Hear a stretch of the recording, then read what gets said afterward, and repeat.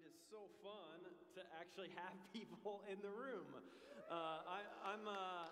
Today we're testing out some of our new live stream equipment and testing out some new toys that we've got here at the church. And we've got some of our leaders in the room. We've got our tech team in the room. We've got a band in the room. We've got our greeting team in the room. We've got some of our board in the room. And it's so exciting to actually be able to see you. Even though I can't see any of your faces because they're all covered in masks, I'm assuming everyone is smiling and excited and happy. And I'm thrilled to be preaching. This is the longest of my adult life that I've not preached in front of a live audience. Like, this is the longest portion of time. So today's either going to be terrible or it's going to be really good. I don't know which. You guys can tell me at the end. But I'm just thankful that I have one person in the room besides Tyler who sometimes mocks me from behind the camera and tries to make me laugh. I'm glad to have everybody here. And for everybody that's watching at home in your watch parties or in groups, we really do want to encourage you to continue with the watch parties, continue to gather with your family, with people in your homes, and worship together as we kind of begin this kind of regathering phase of the church. And I'm really excited about that kind of regathering phase. We're going to start a new series today, and I was thinking about this week. I love a really good fictional book. Like, I love the Bible. Like, I love theology. I know I'm a pastor and I'm supposed to read those things. But I also love just a really good story. Anybody with me? Like, just a story that you can get lost in, a story that you can find yourself in, a story that has characters that you relate to and connect to. I love a good book. And one of the things I love with historical fiction is my favorite. Anybody with me? I like history, and so I like the history, but I like it also to have a little more. I like somebody to make history a little more exciting for me, right? I don't want to just read somebody's biography. I want to read it with a bunch of fake stuff in there too, so I can distinguish what's real and what's fake. And I love historical fiction. Historical fiction is really fun, and I love a story that has multiple characters that are in multiple places. So, like, for example, there's a character that starts here, and there's a character that starts here, there's a character that starts here, there's a character that starts here, and maybe each chapter is about a different character. You know the kind of fiction I'm talking about? Where each chapter is a different person's story, and then at the very end of the book, all of these characters converge. Like, they have all of these stories that cross over one another and bounce around one another. But at the end of the story, you see that all of the smaller stories you've been hearing actually converge into a larger story that has meaning. I love that idea. I love the idea, and I think it's brilliant. I think it's hard to write that way, so I love the creativity around it. I love when you see, like, this character interacts with this character, but you're not sure where this character is going. And then there's this one character line over here, and you're not even sure what that character is doing. And then there's the main character who you're kind of tracking with and following. And it isn't until the end of the book where you begin to see that all of the smaller stories that you've been reading about converge to have larger meaning and to tell a larger story. That's what we're going to be talking about over the next 7 weeks. We're going to spend the next 7 weeks talking about the smaller stories that we find ourselves in and the larger story of God. We're going to talk about how, and when we talk about when we talk about us, when we talk about the church, when we talk about who we are and who we're becoming and who we're called to be and what's the purpose of the church and what's the identity of the church and what's the activity of the church and who are we and what are we supposed to be doing, when we look at all of those things, what we need to realize is there is a beauty of these moments that inside the church, there are all of us living our distinct smaller lives. We're all living our character development plot. We're all going about our day and our week, and sometimes our lives converge and sometimes they don't. But our smaller stories, our smaller individual stories actually come together to tell a larger story. That is the beauty of the church. The beauty of the church is that inside of all the smaller stories that we live is the larger story of God that has been going on from generation to generation to generation to generation. It's not a story that started with us. It's not a story that started with my grandpa. It's not a story that started in America. It's a story that started long ago and has been being told over and over again, and we get to be a part, a small little part of the story of God, and there is such beauty in that. And so as we talk about this, I want us to understand that it's only by understanding the larger story that we've been invited to that we can understand the smaller stories that we're living.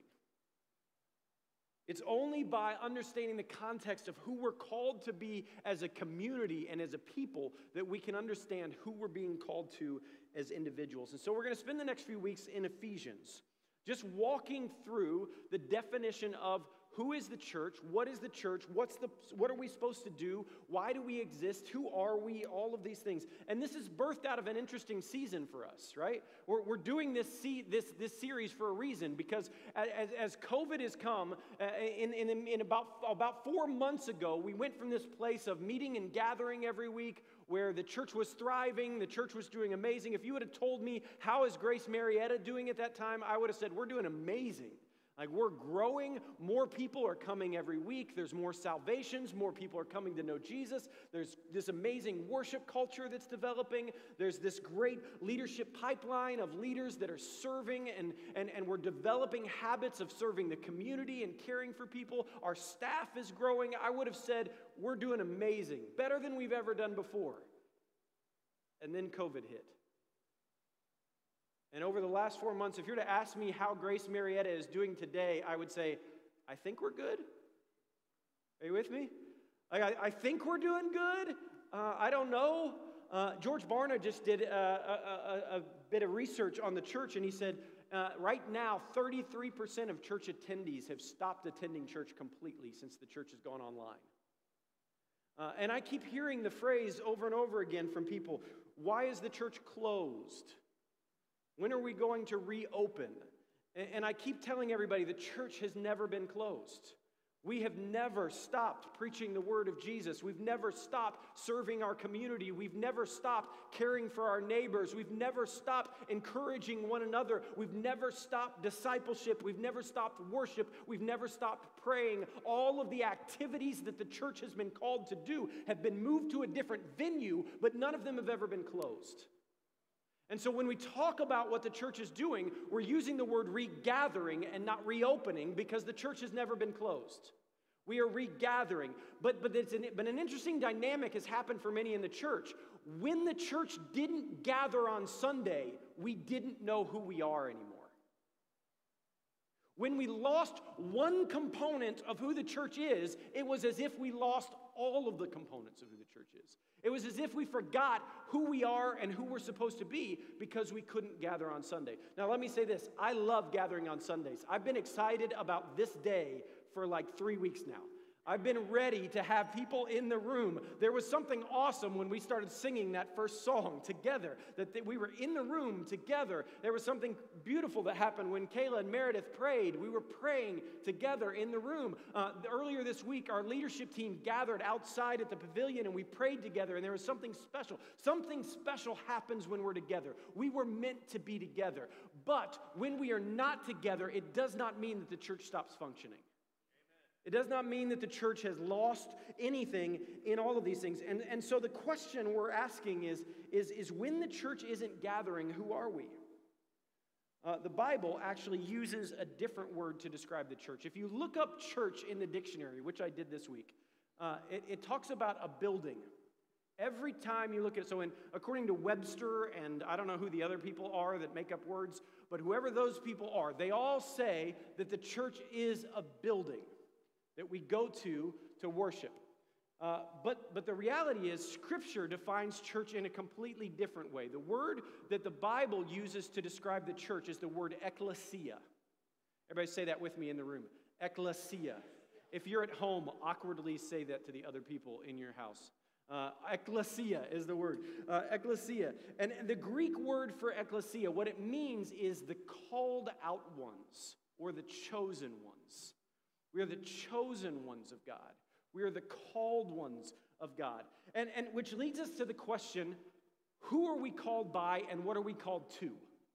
If we are the called out ones, if we are the chosen ones, we are chosen for a purpose, right? We understand that the people of God are chosen for the purposes of God, that we're called out to do good works, which the Father prepared for us in advance. We recognize these things, but we have to understand that when we are chosen for a purpose. When I was in elementary school, I was terrible at soccer. I'm still terrible at soccer to this day. I'm good at most sports. Soccer, I cannot do. My feet do not, they don't work the way that they're supposed to. I don't, hand-eye coordination, I've got. Feet-eye coordination, I don't have. I don't know if it's that I'm tall. Like, I think a lot of tall people are bad at soccer. Am I right in saying that? Or maybe that's just an excuse that I use. Can somebody affirm that? Yeah, it's, well, I could have been a goalie. The tall people are always the goalies, right? You don't see like a 6 foot, well, I guess you do occasionally. But anyway, I'm terrible at soccer. I'm the guy that goes on a missions trip and plays with the kids on a missions trip, and they mock me the whole time. So when I was in elementary school, what we would do at recess is we would play whatever sport was in season during recess, right? So if it was football season, we would play football at recess. If it was basketball season, we would play basketball. I felt really good about those times. I did really well. If it was baseball season, we would play kickball or baseball or something like that. And we would play. And when it was soccer season, we would play soccer. And I was always picked first in the other games. And in the soccer game, I was always at the bottom of the people picked. I would just stand there and wait to be chosen. You remember that feeling in elementary school? Just standing there and waiting to be chosen? It's like a junior high boy at a junior high dance just standing there. I think a junior high dance is the most awkward environment that we can come up with in our world, right? It's this beautiful social experiment of how weird are these boys now, and are they ever going to grow up? Right? It's just this moment of just standing there waiting to be chosen. I can remember in elementary school standing there waiting to be chosen because I wanted to play soccer, and I would never get chosen. And there was one day, so what would happen was the kids that were good at the sports, and I did this with basketball, would pick all the other kids that were good at the sport to be on their team, so they would just demolish everybody else. I don't know how that works in elementary school. It's not fair at all, but in elementary school, it's like the strongest survive, right? It's survival of the fittest, and so that's how it works. And so in soccer, all the best kids at soccer would be on a team, and then I would be on the team with all the terrible kids. And I remember there was one day I was playing. I was not chosen on the good team. I was playing on the terrible team, and there was one day where I got lucky. Right? I got lucky, and for some reason, I was a little faster than some of the other kids, and I was fairly athletic. I just couldn't kick the ball, so normally I just missed it when I tried to kick it. But this day, there was miraculous, it was Holy Spirit power, I don't know what it was, but there was a day where I scored 3 goals at recess. And my team ended up losing at the very end, 4-3. But I scored all 3 of my team's goals. And from that moment on, I was always the worst player on the better team instead of the terrible player on the bad team. So I got moved. I got chosen from one team to another. And what happened was I moved from the losing team to the winning team over and over and over again. We all know that feeling of being chosen, or that feeling of wanting to be chosen, or that feeling of wanting to be included. As we look at Ephesians chapter 1, verse 3, it says this. It said, "Blessed be the God of our Father, of our Lord Jesus Christ, who has blessed us in Christ with every spiritual blessing in the heavenly places. And even as he chose us in him before the foundation of the world, that we should be holy and blameless before him." He chose us so that we would be holy and blameless before him. He chose us before the foundation of the world. He has chosen his church. He has picked out, he has handpicked the smaller stories and the larger stories that he wants us to live in. And this is really theologically thick, and I'm not going to get into the chosenness or the predestination of all of these things because there's way too much for us to cover, and it would be a rabbit trail that would take us into all kinds of crazy places. But today, I want to focus on this phrase. We, as the church, are called out of something, but we're also called into something. We are chosen out of this world, but we are chosen into Christ's world. We are chosen into a holy and a blameless life. Let's go back to the story of Abraham, right? Let's go back to the beginning of this idea of chosenness. God chose Abram. He chose him and said, "Out of you, Abram, I'm going to allow you to live your smaller story, but I'm going to invite you into a larger story." Abram was living a really good life. He was really wealthy. He owned lots of land. He owned lots of cattle, which is a good thing back then. Right? He was doing fine in his life and God met him, and he called him out of this just small story that he'd been living in into a larger story that he'd invited him into. And what God does is he makes him a promise. He says, I'm going to make you a father. Now, there's a smaller story, and there's a larger story of that fatherhood, right? The smaller story is you're going to have a son, which he thought was impossible at that time. His wife, Sarah, and him were not able to have children. It had become a burden for them, and he says, listen, part of your smaller story, I'm going to give you this promise. I'm going to give you a child. I'm going to give you a son. But then, as a larger story, he said, look at the heavens. Look at the stars in the sky. That will be your descendants. I'm going to make you not just the father of a son that's going to come. I'm going to make you the father of a nation. I'm going to invite you to have a leadership role in the larger story that I'm inviting you into. And so there's this smaller story that's playing out in Abram's life, but there's also a larger story that he's being invited into. He's being called to the father of many nations. Genesis chapter 12 says this. It says, now the Lord said to Abram, go from your country, right? There's a leaving. He's called away from something as he's called to something. Go from your country and your kindred and your father's house to the land that I will show you. I'm going to call you out of something because I'm calling you into something, right? I'm inviting you to step away from where you are now because I'm inviting you into something bigger. And it says, and I will make you a great nation. I will bless you and I will make your name great so that you will be a blessing. And I will bless those who bless you, and him who dishonors you I will curse. And all the families of the earth shall be blessed. What we see is how Abram's smaller story actually plays out in the larger story. I will make you so that, you see that in there? I will make you a great nation. I will bless you. I will curse those who curse you. I will call you. I will do all of these things so that you will carry the promise. So that you will be the father of many nations. So that you will be the picture of what a relationship with me looks like. So that you will be an example for the rest of the world and for the rest of the earth. So that you will be the first of all the chosen ones. And God is clearly rooting Abram's smaller story into Abraham's larger story. He's called to something, but he's also called away from something. God has always called his church away from the world. He's always called his church to be what we call an alternative community. A community that lives in a different way than the world around them. And so we're called to something. We're called to worship. We're called to gather together. We're called to pray. We're called to discipleship. We're called to serve. We're called to bless. But we're also called away from living the same way that the world is called to live. Abram's invitation from God is, I'm inviting you to live as if you trust that I'm in charge of your life. I'm inviting you to live as if you believe that I'm faithful. I'm inviting you to live not comparing what everybody else in the world is doing, but I'm inviting you to live as if you trust me.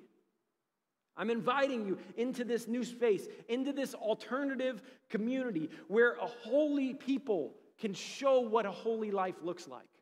Where a group of people can embody what living for a faithful God looks like. Where we can walk together. And Abraham is chosen so that others might know him. Deuteronomy 14:2 says, for you are a people holy to the Lord your God. And God has chosen you to be a people for his treasured possession out of all of the people who are on the face of the earth.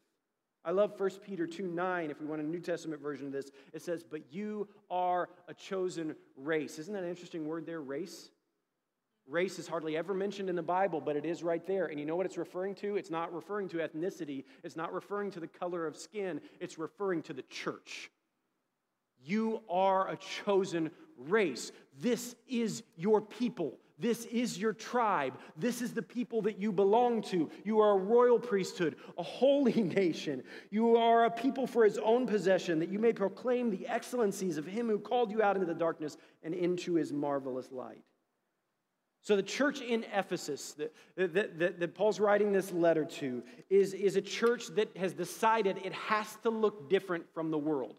Right? There's this understanding that there are smaller stories that exist. There's a larger stories that exist. There's an understanding that we are called to something, but we're also called away from something. And the challenges in Ephesus were huge for the church. If you read through the book of Ephesians, you will see that Ephesus is a really powerful city. There is a lot of money and resources coming through the city of Ephesus, and they're being asked to model a different way. Paul gets really specific with some of the problems. He talks about gossip.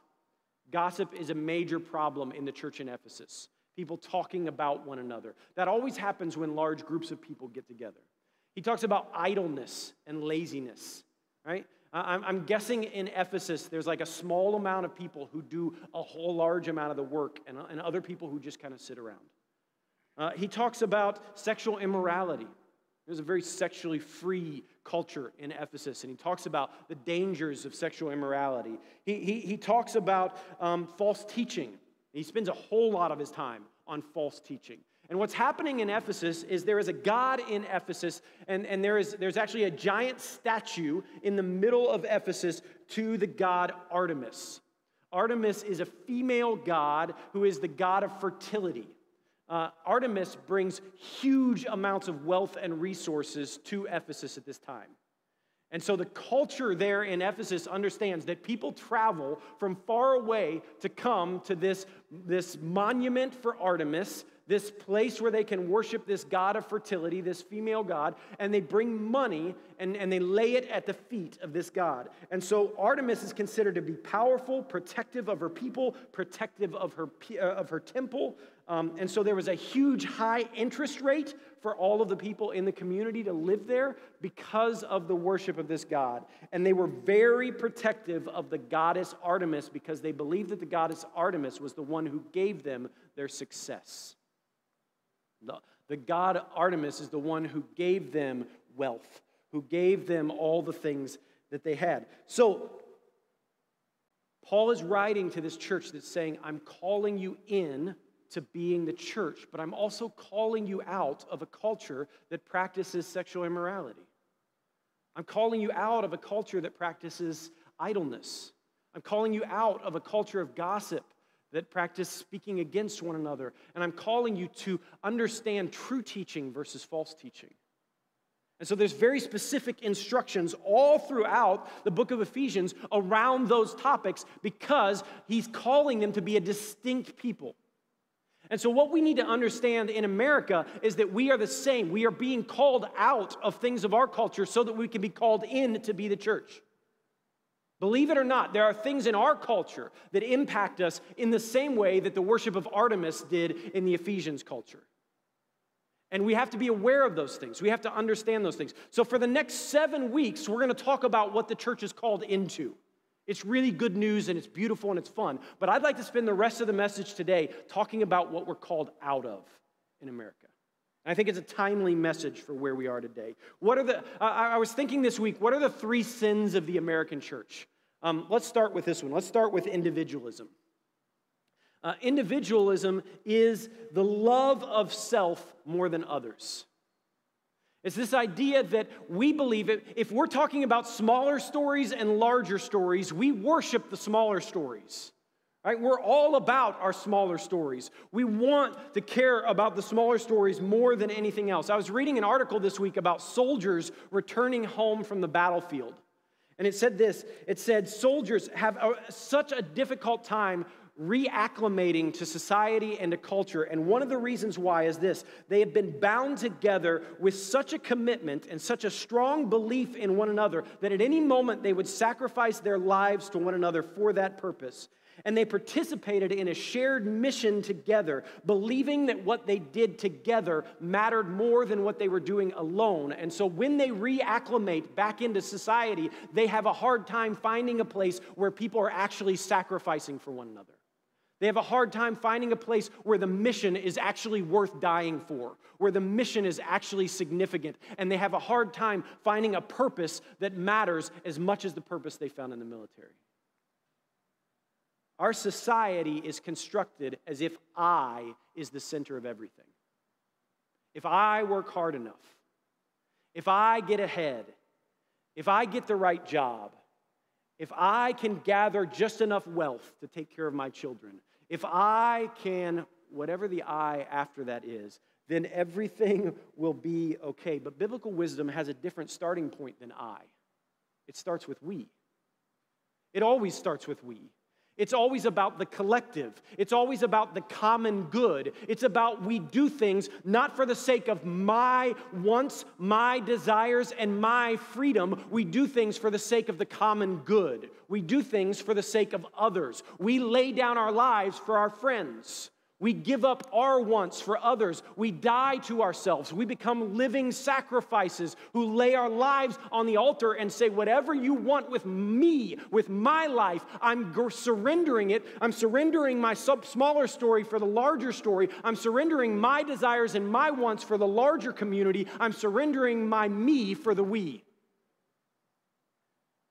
The inspiring stories of the Old Testament are always framed around liberation, leading people to a covenantal community, justice, truth. The fulcrum of God's justice always falls on the side of shaping the shared life of his people for the good of who?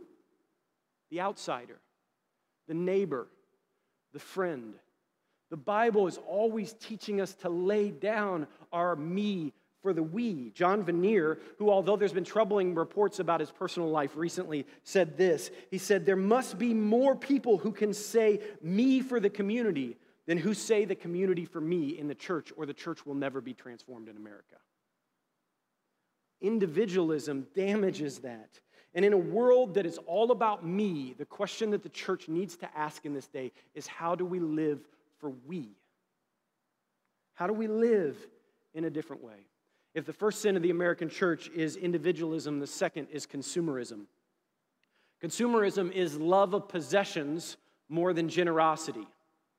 It's loving what I have more than loving what I can give. We live in a world where if we're unhappy, what do? We buy something that makes us happy. Has anybody been feeling this in COVID? Right? Has anybody been feeling the Amazon shopping kind of urge come up in you occasionally? Like, you know what? I'm not having a good day, so I'm going to go and I'm going to buy something today, and there will be a beautiful package that shows up on my porch. Anybody get like a really positive experience when there's a package at the door? Anybody? Is that just me? Like my dogs lose their mind anytime anybody comes to the door. It's why I hate them. Right? They'll completely just, they're really bad. But every time I hear that, I recognize there's probably a package on the porch now. And I get a little adrenaline rush of, ooh, what's in there? And it's never anything exciting for us. I don't know why I get excited about it. Like, the most exciting thing I ever receive is a book, right? But but I get excited that something's coming. We believe that if we don't have it, we can buy it and it will make us happy. That we can consume it. And we treat the church in the same way. It's not about the we of where we're going as a community. It's not about the we of how we reach the people outside of the walls of the church. It's about me and how I get my needs met and how I get my needs fulfilled and how I take care of me and my family. And so the discussion around the church has turned into all kinds of crazy things. You can give Google ratings for churches now. We actually have ratings. There's multiple areas where we have ratings. Like you can give us 5 stars or 1 star. And I was looking at them before this message because I was laughing at how many different places people give Grace Marietta like ratings. And it's funny because some of the people who give us bad ratings, I'm like, oh, I know who that is, right? They gave us bad ratings when they talked to me too, right? I know how that works. And you can rate churches. When we change churches, what do we call it? We're church what? Shopping. We're church shopping. We actually use the word shopping in relationship to church. We're shopping for a new church. If the church isn't meeting our needs, what do we say? I'm not being fed. You need to feed me. It's this me. Consumerism is this me that always needs to have more. It always needs to have more so that the me can be happy. All of these are consumer issues. Skye Jethani says this. He said, when we approach Christianity as consumers, rather than seeing it, our faith, as a comprehensive way of life or an interpretive set of beliefs and values, Christianity becomes just one more brand we consume. Along with Gap, Apple, and Starbucks, we begin to express our identity by what church we go to. And the demolition of Jesus Christ from Lord to label means to live as a Christian no longer carries an expectation of obedience and good works, but rather the perpetual consumption of Christian merchandise and experience. Ouch. That's a painful quote, isn't it? When we move religion to a label, when we turn the church into something that we consume, we have completely missed the point of the fact that we live into a larger story. And we're living faithfully in our smaller stories, just proclaiming that we want more and more and more and more. So in a world that cares only about consuming, how do we live generously? The third sin, and this is the hardest one to talk about in America, is nationalism. It's the love of country more than God. Every time I talk about nationalism in the church, somebody gets angry with me. Every time I talk about this sin, somebody becomes frustrated with me because there is nothing we love more in America than America. Right? There is nothing that we love more than our ideologies and our beliefs about who we are and who our nation is. But the church throughout history has always been co-opted by the government. Like study the history of the early English kings and their relationship with the church. The kings were always recruiting the church to do their bidding so that they could do the governing that they wanted to govern. And the exact same thing is still happening in our country today. Our government tries to recruit the church on one side or the other. In our country, we have two sides. We have Democrats and we have Republicans. And we try and recruit our people to one side or the other so that they can do the will of governing. And the church gets co-opted in the middle of this for power, for personal gain, for things that we don't even believe are true. Scripture gets co-opted and used in ways that we could never imagine. For those of you who've been reading the book, The Color of Compromise with us, you will see how terribly Scripture has been used to do terrible things because it was co-opted by people in power. And over again, what we see is this idea that America cannot be critiqued. Like in America, we're really good at a lot of things. We're good at making stuff. We're good at building stuff. No one would ever say, as Americans, we're really good at repenting. We've never repented for our history of slavery. We've never repented for the history of what we did to indigenous people who lived in our country before we arrived. We've never even repented for dropping an atomic bomb on a city. We don't teach those things in our history classes. My kids don't learn about those things in their schools because we don't have the ability to critique. Everything has to be good. We want to make America what? Really good. Well, if it's not really good, it's going to be great, right? We've got to be on the front, and we've got to always be the good guys. We've got to always be the right people. In a recent survey by Lifeway Research, 53% of pastors said their congregation is more in love with their country than God. 53%. Want to feel worse about that. 55% said that the people in their pews care more about their political parties and their news stations than they do the Bible. The leading source of information for a follower of Jesus has no longer become the Bible. It has become Fox News or CNN. And I don't care which of those news channels belongs to you. I personally hate them both. I don't care which of those belongs to you. This is our source of truth. The Spirit of the living God is our source of truth. I was talking to somebody recently, and I was sharing with them passages that came straight from Scripture. I actually opened my Bible and read verses to them. This is a person who has followed Jesus for years, who is a faithful follower of Christ. I read Scriptures out of the Bible to them, and you know what he said to me? He said, "That's fake news."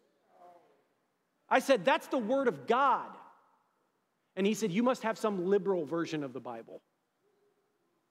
The Bible does not fit into our conservative and liberal constructs. They did not exist when this book was written. This precedes political parties. This precedes America. This precedes Democrats and Republicans. This precedes Fox News and CNN. This is the truth that we root ourselves in. It's the Word of God and the Spirit of God that's living in us over and over and over again. And so Christian nationalism seeks to merge Christian and American identities together. It distorts both the Christian faith and American democracy. And it co-opts what we believe about the Word of God into a way that people can get their thing passed through the government. And in a world that worships politics and news channels and political parties, the question for us is, how do we live differently? How do we live differently? How do we live in a set-apart world? How do we recognize that we are called away from individualism, consumerism, and nationalism, Those three sins should not live here. But the sad thing is that they do. They've infected all of us. It's a part of all of our thinking. It's a part of all of our mindset. It's so embedded into our identities of who we are that we can't escape it. 1 Peter 5:8 says this. It says, be watchful. It says, be vigilant. Be sober-minded is what one of the versions says. Knowing that the days are evil and that the devil is waiting to devour us. There is false teaching. There is false truth. There is false beliefs. There is false identities that are waiting to devour us if we are not careful. One of the topics, one of the ways that people describe pastors is shepherds. I actually really like that. I don't know what shepherds really do. I've never shepherded anything other than the church. So I've never actually been with sheep. I'm not really an outdoors person. There was a rattlesnake in my backyard the other day. It rattled at me for real. I was walking in my backyard, a rattlesnake, I just ran away. I didn't even know what to do. I asked other people on Facebook what to do about that, and no one gave me helpful things. I had about 90 people tell me to move, and someone told me to blow up my whole backyard. But I'm not great with animals. I don't know how to farm. I don't know how to care for sheep, but I love this metaphor because what a shepherd does is a shepherd protects. A shepherd protects. A shepherd lovingly cares for each and every sheep. A shepherd always invites them back into the fold. The shepherd goes and pursues the one instead of the 99. The shepherd is the one who will fight off the wolves if the wolves come to attack. And I believe right now we're standing on the precipice of a time in our culture where the wolves of culture are coming and they are devouring the church. And I want to invite us to a different way. I want to lovingly say to our church that all three of these sins have dictated the behavior of many of us over the past 4 months.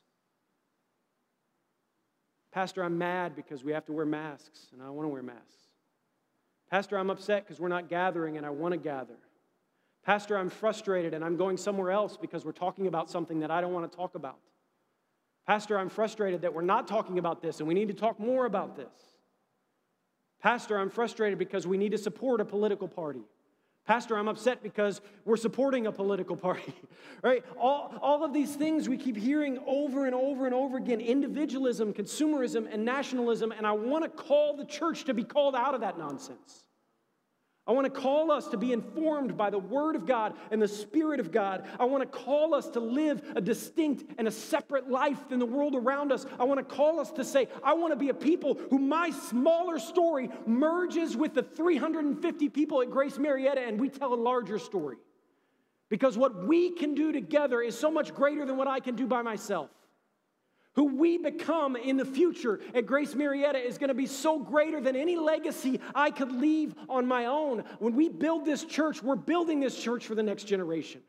We're building this church not for 5 years from now, not for 10 years from now. I'm building this church for 50 years from now. I'm building this church for my grandkids. I'm building this church for my great-grandkids. And I want it to be built on principles of the Word of God and the presence of God and the Spirit of God and not be co-opted by any power of this earth. And so I want to invite you to ask the Lord to search your heart. Because as I was preaching this sermon, I was convicted of all kinds of ways I fall to those three sins myself. I was convicted of all kinds of ways I live into individualism where I believe my purpose and my goals are more important than everybody else's. Consumerism where I feel like everything has to be catered for my needs and my desires and my wants. And nationalism where I allow the political climate of our country to impact my demeanor, my posture, my speech. I just get irritated these days so quickly. We've lost the ability to even talk to one another about these things. And I want to invite us to a different way. And so over the past 4 months, we've been giving you just questions to reflect on.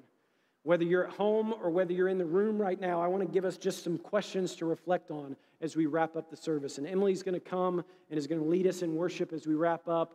And for those of you in the room who have communion, we've been given your communion stuff as you came in. You can take communion during the song that Emily's going to sing. But I want us to reflect on these questions. Where have I been living in a me mindset and not a we mindset in regards to the church? Where does my mindset need to change where I move from living my smaller story to living into the larger story? The second is, which of the three sins of the American church is the biggest temptation for me? Individualism, consumerism, or nationalism? Which one of those am I most tempted to fail in? And then the last question, which is my favorite, is what is one way this week I can be the church? What's one way this week I can be the church? And here's what I want to invite us to. Over the next 7 weeks, I want to invite us to be the church. I want to invite us every single week to think about, how can I become the church today? How can I serve the church today? How can I bless? How can I give generously? How can I care for those around me? And then the simple question of, how can I receive that from others? Because the beautiful thing about the church, guys, is that we don't just give, we get. That actually when we lay down ourselves, we actually get something so much greater than we could ever imagine. And because of Grace Marietta, listen, because of Grace Marietta, I am rooted in relationships. Because of Grace Marietta, when COVID hit, I was not alone. I had lots of friends that I could call. I had people praying for me. I had people from the church who were bringing us meals and just saying, we love you and we care for you and we know this season's hard. Because of this church, I have a family that I belong to. I had people that I could call and say, I'm not having a good week this week. I called Douglas a few weeks ago and just said, I'm not at my best this week. I need your help. Like, I am not doing well right now. I need you. And I have people that come beside me and lift me up. We get to be a part of the larger story of God. And not only do we get each other, but we get Him. The greatest gift that any of us could ever receive. We get the Spirit of the living God that lives in us, empowers us, that shapes our minds and shapes our hearts and helps us navigate how we get through this season. And so let's start thinking about, how do we become the church? Let's start giving generously of ourselves. Let's start living in a completely chosen and called out way from the rest of the world. And let's pray that God anoints every step of it. So I don't know, guys. I don't know when we gather back together again, when COVID's all over. I don't know if we've lost 33% of our people. I don't know who's going to be here. I don't really know where we stand. But I know what the invitation is. And the invitation is for us to keep pressing on. The invitation is for us to keep pressing into relationship with the Father and with one another. The invitation is abide in me. The invitation is rest in me. The invitation is come all who are weary and I will give you rest. And the invitation of Grace Marietta is we want to do it together. So Heavenly Father, I preached too long because I'm excited because there's people in the room. But I pray that through this series you would begin to reveal yourself to us. That through this series you would begin to reveal who you're calling us to and what you're calling us out of. That you would give us vision for who we are as a people. We just went through a series in Jeremiah where we talked about our personal vision. I pray now you would give us a corporate vision of who we can be together. And I pray that you would anoint us with your strength. I pray that you would breathe the power of your Holy Spirit over this church. I pray that as we gather, there would be more anointing, there would be more strength, there would be more power, more joy of being together, more worship, more desire for prayer, more desire for holiness, more desire for you, Father. And I pray that all of the obstacles that stand in front of us would be moved away by your Son, Jesus. We thank you, Lord. In your name we pray. Amen.